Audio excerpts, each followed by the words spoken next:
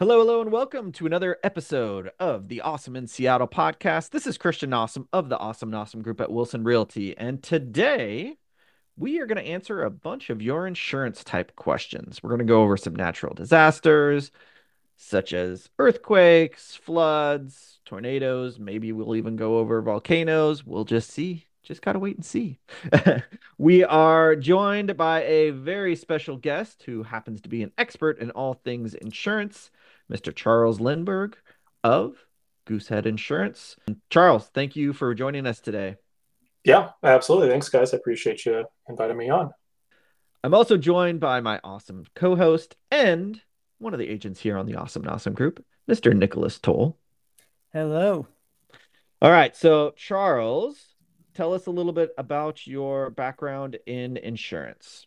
Yeah, absolutely. Well, I am been in the insurance industry now for 9 years total. I started out as a what you would call a captive agent, which just means I worked for one company for 5 years, and then I kind of got tired of that for a few reasons. Sold that, started over again from zero as a broker. So all that means is I work with a bunch of different insurance companies. So I like having the choices available for my clients.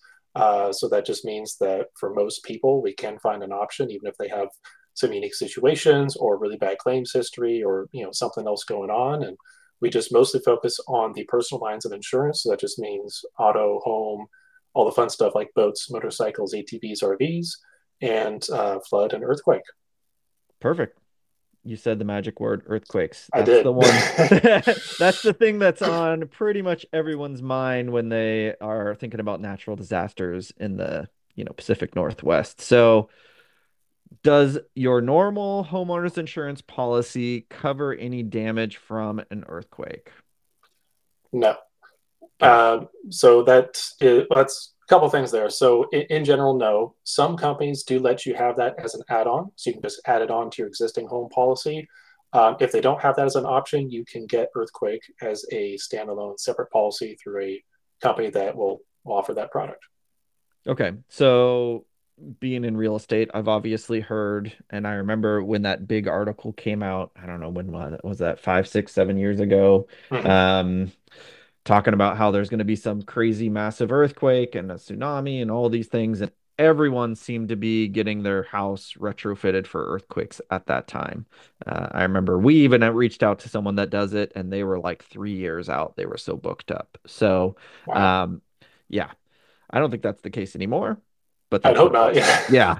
Yeah. So the question is, do you have to get your house earthquake retrofitted prior to getting earthquake insurance? It's going to depend on the carrier. In general, you don't.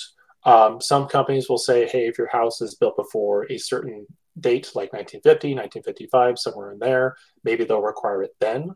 Hmm. But in general, there's options out there that do not require that. However, it is just a good idea. I personally would do so. Yeah, I mean, we have earthquake policies for each of our homes. We have rental houses and stuff, and it just seems to make sense to have it knowing what's going on in our area. What about like certain specific fault lines or areas? Are there spots around the Seattle area that are more expensive to insure for earthquakes, or does that not come into play where the actual fault lines are?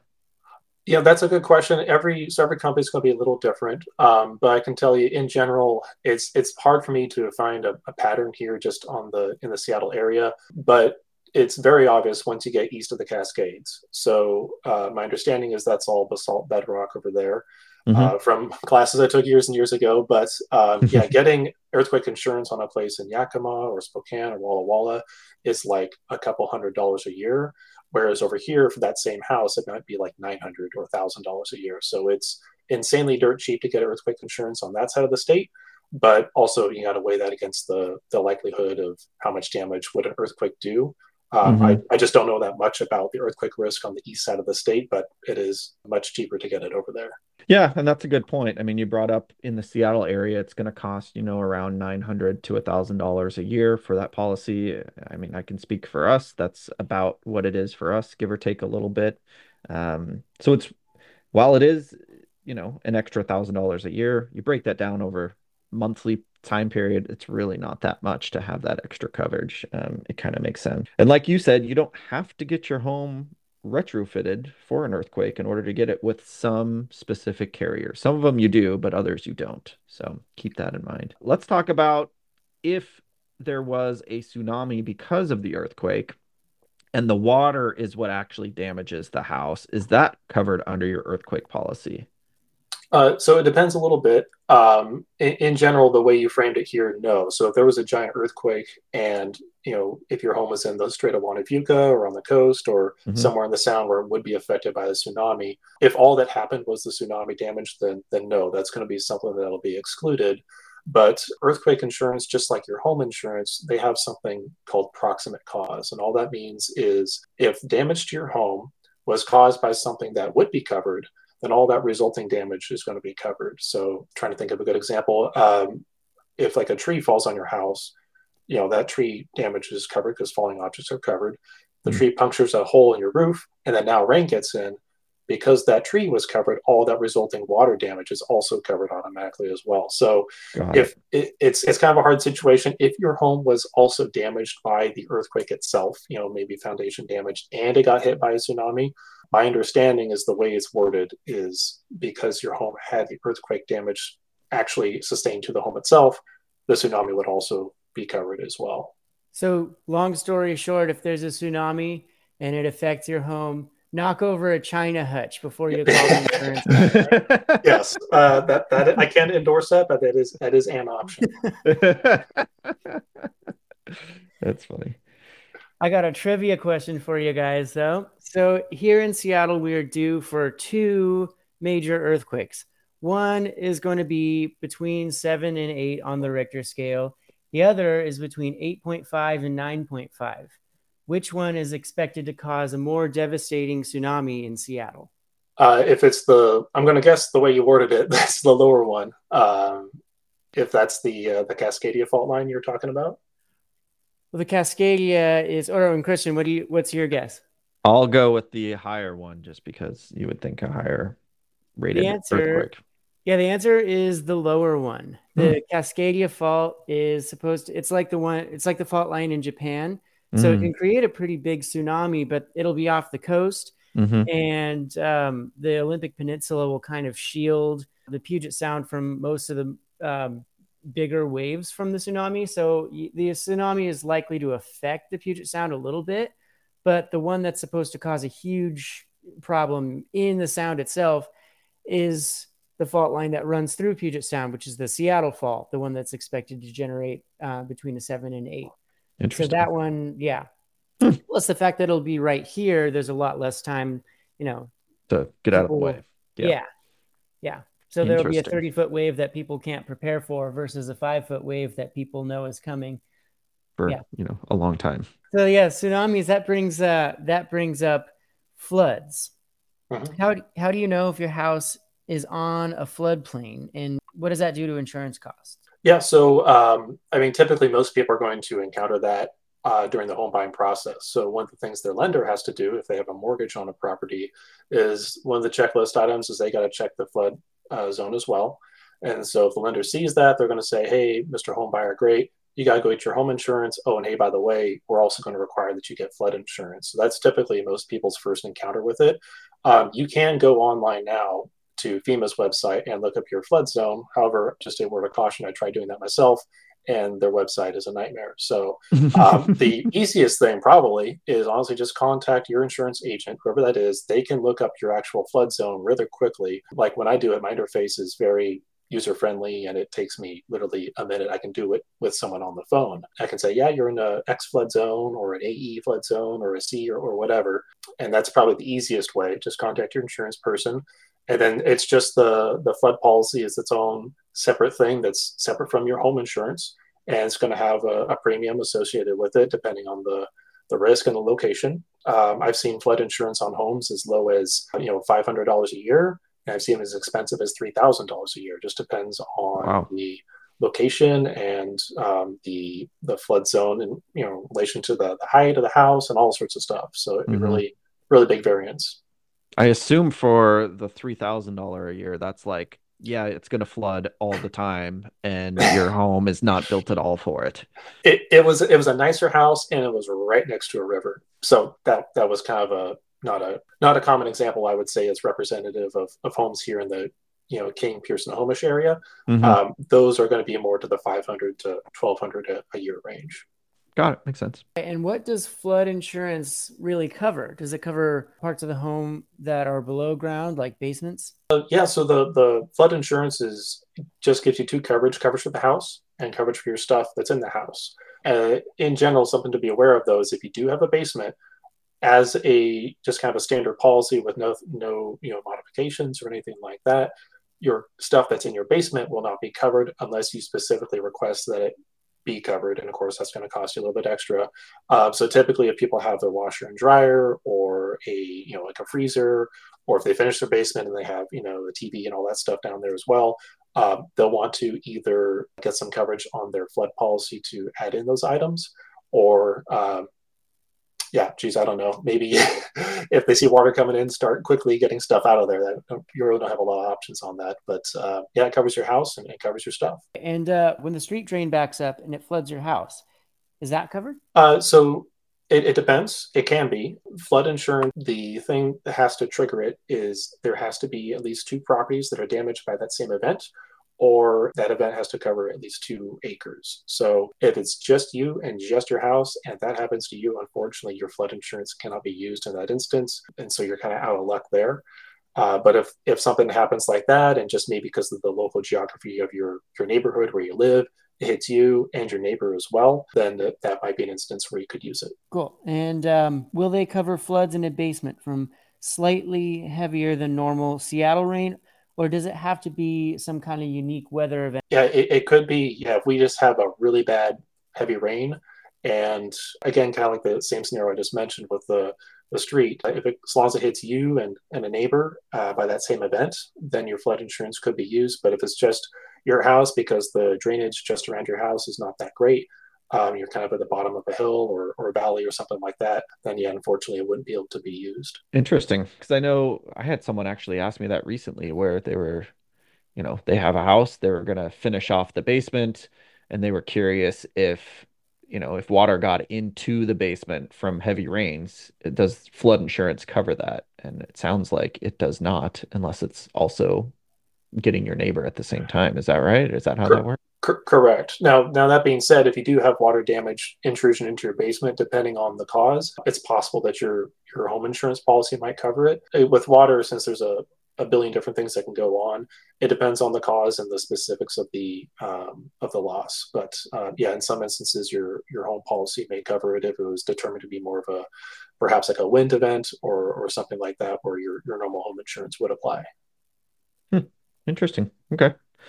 All right, now we're going to move on to a slightly odd weather event that doesn't happen very often in the Northwest, but it has happened. And that's tornadoes. Very odd that we're even asking about that. But in Port Orchard back in 2018, I believe, there was a tornado and it did cause some damage. There were no fatalities, thankfully, but I believe it took over or it blew down a few houses and there was some damage. So does normal insurance cover tornado damage? I assume it doesn't, right? It actually does. Oh, So interesting. yeah, I remember when that happened. I was surprised as anyone else. Like, it touched down for a little bit and hit a couple Yeah, houses, and it was actually, yeah, very surprised. I didn't know it was possible here, but I guess I you get didn't the right either. And conditions. I'm born and raised here, and I had no clue that still Oh, happens yeah. here. So, They happen a lot more often than you might think. There was one a year before that one in Monroe. There was another tornado warning issued about a year ago in Paulsbo, and Oh there was wow. one that hit Bill Gates's childhood home. It happens here. People don't know about it, and everybody used to tell me that I was crazy when I told them they happened here. And then that one hit Port Orchard. I was like, "See." There you go, your vindication. Yeah. Well, yeah. I mean, your normal home policy has coverage for windstorm or wind damage built in, and a tornado is just a really bad, really fast windstorm. So hmm yeah, all that's going to be covered on your home. Well, that's good to know. In that same vein, if you have to like evacuate for a potential natural disaster like a tornado or a wildfire, does your insurance cover your living expenses or relocation expenses? So that's a really great question, and that's probably something a lot of people will hopefully never have to worry about. Mm-hmm. That being said, no, with the wildfires we've had during the summers here in the middle and the eastern part of our state, Yeah. people have had to prematurely leave their home, and obviously that's not great. Not knowing how if your home's going to survive that event. In general, every home policy is going to give you coverage for additional living expenses following a covered loss. So if nothing happens to your house and you had to book it out of town for a week, they're not going to pay for that because there was no underlying damage to your home. That was just you being smart and getting out of there. But yeah, if something happens to your property, whether you own or whether you rent, even renters policies give you this coverage as well, and you get displaced because of a covered loss, those additional living costs like your Airbnb or hotel or your relocation costs, having things moved, restaurant costs, all that stuff can add up and should be covered by your insurance when the claim's all finished. Interesting. All right, so let's talk about fires. So all homeowners insurance covers house fires, but do those policies also cover wildfires? Yeah, they will. So the insurance company isn't really worried if it's a wildfire situation or something crazy happens at your house and the house catches fire, or you have like a kitchen fire with like some sort of cooking incident. They'll treat them all the same. All right, and what should we look for in our policy to make sure that our rebuilding costs are sufficient with changing construction costs? Yeah, this is a big one, especially recently. So one of the things we always do, whether it's someone buying a new house or they want me to check out what they have right now, part of the process for the home piece is we have to run what's called the rebuild estimator. So there's companies out there, Marshall and Swift's a very common, well-known one. They just provide the software where you basically plug in all the data about the house and it spits out a number. It says, hey, this is what we think the rebuild cost is going to be based on location and everything you just told us about the property. So when talking to people, I mean, now with inflation and just the cost of having that work done with materials and labor, those have definitely been increasing. So I've been running those estimates and then manually giving the client some extra buffer on top of that and discussing the whole process with them. Some people are like, it's just leave it the base coverage amount, whatever the estimator says is fine. Other people want me to add on sometimes a couple $100,000 in additional construction costs. And that's just kind of the way things are going. It's something I do want to mention that is good to know about this as well, is a lot of home policies will have something called extended replacement cost built into the policy. That is just a additional percentage, usually 25 or 50% of your rebuild cost that's added on top of itself.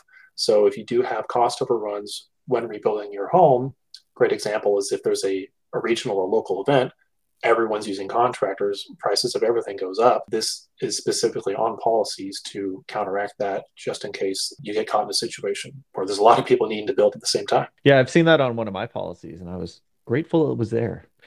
Yeah, just in case, you never know. And a lot of people will associate the recent uptick in wildfire activity to climate change. Another effect of climate change that's affecting our summers is larger and more frequent and more severe heat waves. In Seattle, we're the least air-conditioned major city in the country, behind San Francisco and Portland. And heat is the deadliest weather phenomenon in our world today. Is there anything that people can get from their insurance if they don't have AC and the heat wave affects them? Maybe something like relocation coverage for during the heat wave? With regards to your home insurance or your renter's insurance, just relocation because of that. Yeah, unfortunately, no. The way any sort of relocation or additional living expenses would apply is if there was a underlying covered loss. So if there was a fire because of the heat wave or something else that happened there, and then you were displaced, then yeah, that would just be a relocation cost that would be covered. But yeah, just not having AC and having to go stay in a hotel for a week or 2 weeks at this time, there's no sort of coverage for that. However, if that becomes a recurring problem, let's just say that happened routinely every single year, I'm sure some company somewhere would get innovative and say, hey, maybe we can offer this to people. So that would be my best guess is if there's a demand for it and it's repeatable, there might be an option in the future. But at this time, just by itself, no, unfortunately, you'll you'll need to be first so you can get the hotel room locked down and plan ahead. You'll have to suffer. Yeah, you'll have to suffer. Like the rest of us. Yeah. Exactly. Okay, let's talk about umbrella policies. I'm sure people have heard the term umbrella policy, but I don't know if most people even know what that is. So, what is an umbrella policy? Yeah, so it might be initially a little difficult to explain, but I'll do my best here. So I would really equate umbrellas to like getting cancer insurance. Cancer is something that, let's say you're 25 years old, it should be extremely unlikely to happen. It should be pretty darn inexpensive, and it should kind of cover you for like a catastrophic event. So umbrellas kind of do that, but they are going to be involved in situations where you've hurt someone or something, and now you owe that other party a bunch of money for all that damage you just caused them. So obvious example is going to be like a car accident. So we're all cruising around in these giant, heavy hunks of metal and plastic. They go really fast. And if they hit people, they can cause a lot of damage, potentially millions of dollars worth of damage. And so without insurance, if you owed someone else millions of dollars, that's kind of a financially, crippling amount of money. I mean, most people just can't really fork out even 50 grand if they had to right now. So umbrella policies, what they do is they sit on top of all of your underlying policies. So if you think about, most people have a car and a home. Some people might have things like boats or motorcycles or ATVs. Those are all going to be covered as well. But an umbrella essentially is like your reserve fuel tank of insurance. So if you have a bad car accident where you hurt other people and your car policy runs out of coverage and your insurance company says, hey, we met our contractual limit, we're done paying. Normally, without an umbrella, you would be responsible for anything past those numbers of coverage. The umbrella would step in and start paying where your auto policy or your underlying policy left off. So the idea is, if you're, most auto policies in Washington, they'll cap out at $500,000 in coverage. So the question is, well, if I'm, just because of my net worth or my income, I'm the kind of person that needs more coverage than that because I could be sued for more than that, then you definitely want to get an umbrella policy. Got it. And does that also come into play for like if you have rental policies and someone gets injured on your property? Is it the same scenario basically?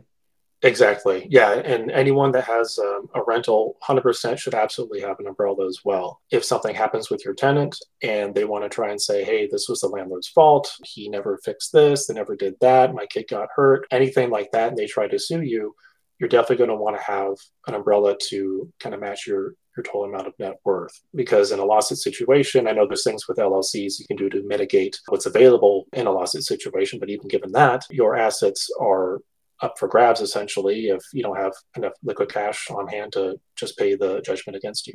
Mm-hmm. So that sounds like something that a lot of people probably should have. Are they cost prohibitive? Are they pretty inexpensive? Like, what's a average cost for an umbrella policy? I would say for most people, if they have, let's say, a car and a house, or maybe two cars and a house, most people it's going to be about 200 to maybe 250 a year for an extra $1 million in coverage. Nothing. That's absolutely nothing for what you get for that. So for $1 million in coverage, it's 20-ish bucks a month, maybe a little bit less. In terms of like bang per buck, it's the best thing you can get for bang per buck. Yeah. And if you have any rental properties, you should probably have more than $1 million, and it's probably not that much more. Yeah, no, it's really not. I mean, you might spend I think I had someone get a $5 million umbrella recently, and that was like $800 a year. So you can kind of probably get an idea that a couple of million is, maybe 300, 400, 500 a year. Yeah. So we just went over all of these natural disasters. So I want to give you guys a short list of the items that you should keep at your house in case of an emergency or a natural disaster. First off, keep your items in a spot where you can easily access them. For instance, in the front corner of your garage is a great spot because even if the structure is compromised, you can probably still get it out. Keep it all in a waterproof bin in case of a flood or a fire, and they have to use water to put out the fire, and that corner doesn't get heat. It's very important. Or if you live in an apartment, I'd suggest keeping it probably in the sturdiest part of your home, especially closer to the center of the building in case of an earthquake. I could be wrong about that one. That's what I've always done though when I've lived in apartments and condos, is try to keep my stuff where I can, where if parts of the building start collapsing and I'm stuck inside, it's still accessible to me in the safest part of the building. So here's some items that you should have on hand. Water. You can fill your bathtub, or you can use a hot water tank, your hot water tank if needed, and have a life straw or some other drinking water container. You can get bins like that on Amazon too. Yeah, those life straws are like $25, I think, or $20, something like that. And you can literally put it in some of them, you can put it like right in a river and drink that water and be fine. But water is the biggest one. And it's, yeah, oh, so critical to have some on hand. And if you have a water tank, a hot water tank, that's probably one of the first places that you would want to, start using your water in an emergency, because you got, 30, 40 gallons of water just sitting there that's clean still, that you can utilize. Yeah, I don't remember who it was on the team who said that like they have a life straw or something, and as soon as the earthquake happens, they're going to be sprinting to Green Lake to race everybody else to the water before Green Lake is drained. Yep. But so water, cash. The internet's down. You're going to want to have cash. Mm-hmm. Anything Yeah. that you can barter for things, but you don't want to have to barter away all your food and supplies. You want to have cash to get more food and supplies. Yeah, because if cell phone coverage is down and internet's down and power is out, like you can't be using your credit cards or your debit machine or anything like that, or an ATM machine. You're going to need to have cash on hand ready to go. Yeah, food, longer shelf life, dehydrated foods, or canned foods that can last years. That's what you're going to want to pack that in with your emergency stuff. I like the idea of like canned soups and stuff that you don't have to, like if you use dehydrated foods, you'll have to use some of your water supply to get that ready to eat. But if you keep like canned soups and stuff, you can just open that up and just consume it as is. And they have a lot of these like emergency preparedness containers with ready to go food like that at Costco. They have them on Amazon. They have them at REI, all that stuff. But yeah, if you look online, you'll find places that sell these.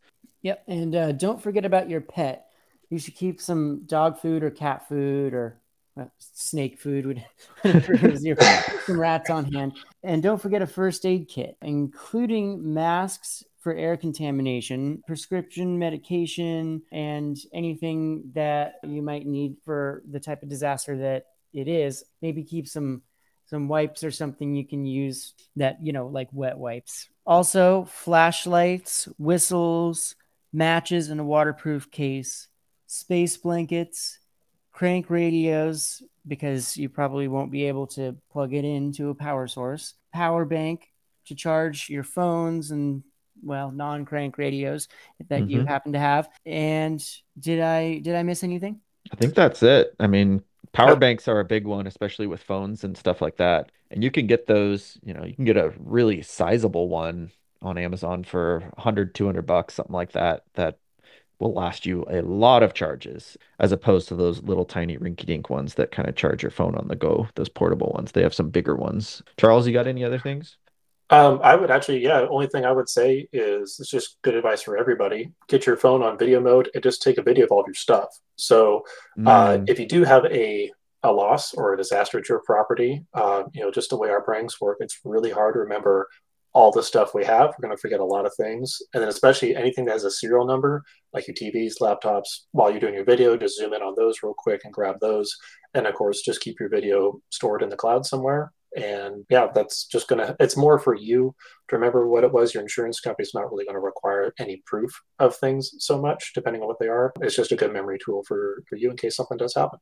Yeah, that's a really good tip. Really, really good tip. Yeah, you should probably do a walkthrough of your entire house on video and keep it in the cloud. I don't know how often you should do it, maybe every 3 or 4 years or something, just because, we always get new technology or new furniture or whatever every once in a while. So, all right. Well, I think that is it. Charles, thank you so much for joining us today. I hope everyone learned a ton. I know I got a lot of really good tips from this. If people want to reach out to you and talk about insurance needs or want to get a quote for any coverage that they're wanting, like maybe an umbrella policy, or if they don't have renter's insurance, good God, you need to get it. It's so inexpensive. If you are renting, you should definitely have it. It's very inexpensive and it can definitely help you out. How can they reach out to you, Charles? What's your contact info? Yeah, the easiest way is to text or give me a call. My number is going to be 425-818-9542. Text is a great option if you're just kind of going about your day, maybe you're at work, and you don't have a lot of time to chat. We can set up a time that works best for you. I'm flexible and happy to talk with people after work. So if it's at 5 or 6 and they want help or have questions, happy to talk with people then. So yeah, texting is probably the easiest way. Awesome. Well, for Nicholas Toll, I am Christian Nossum with the Awesome Nossum Group. Thank you so much for listening, everybody. And Charles, thanks again for all your time and your insights. Yeah, thank you guys. It was great. Thanks so much. Awesome. We'll see you next week. Bye-bye.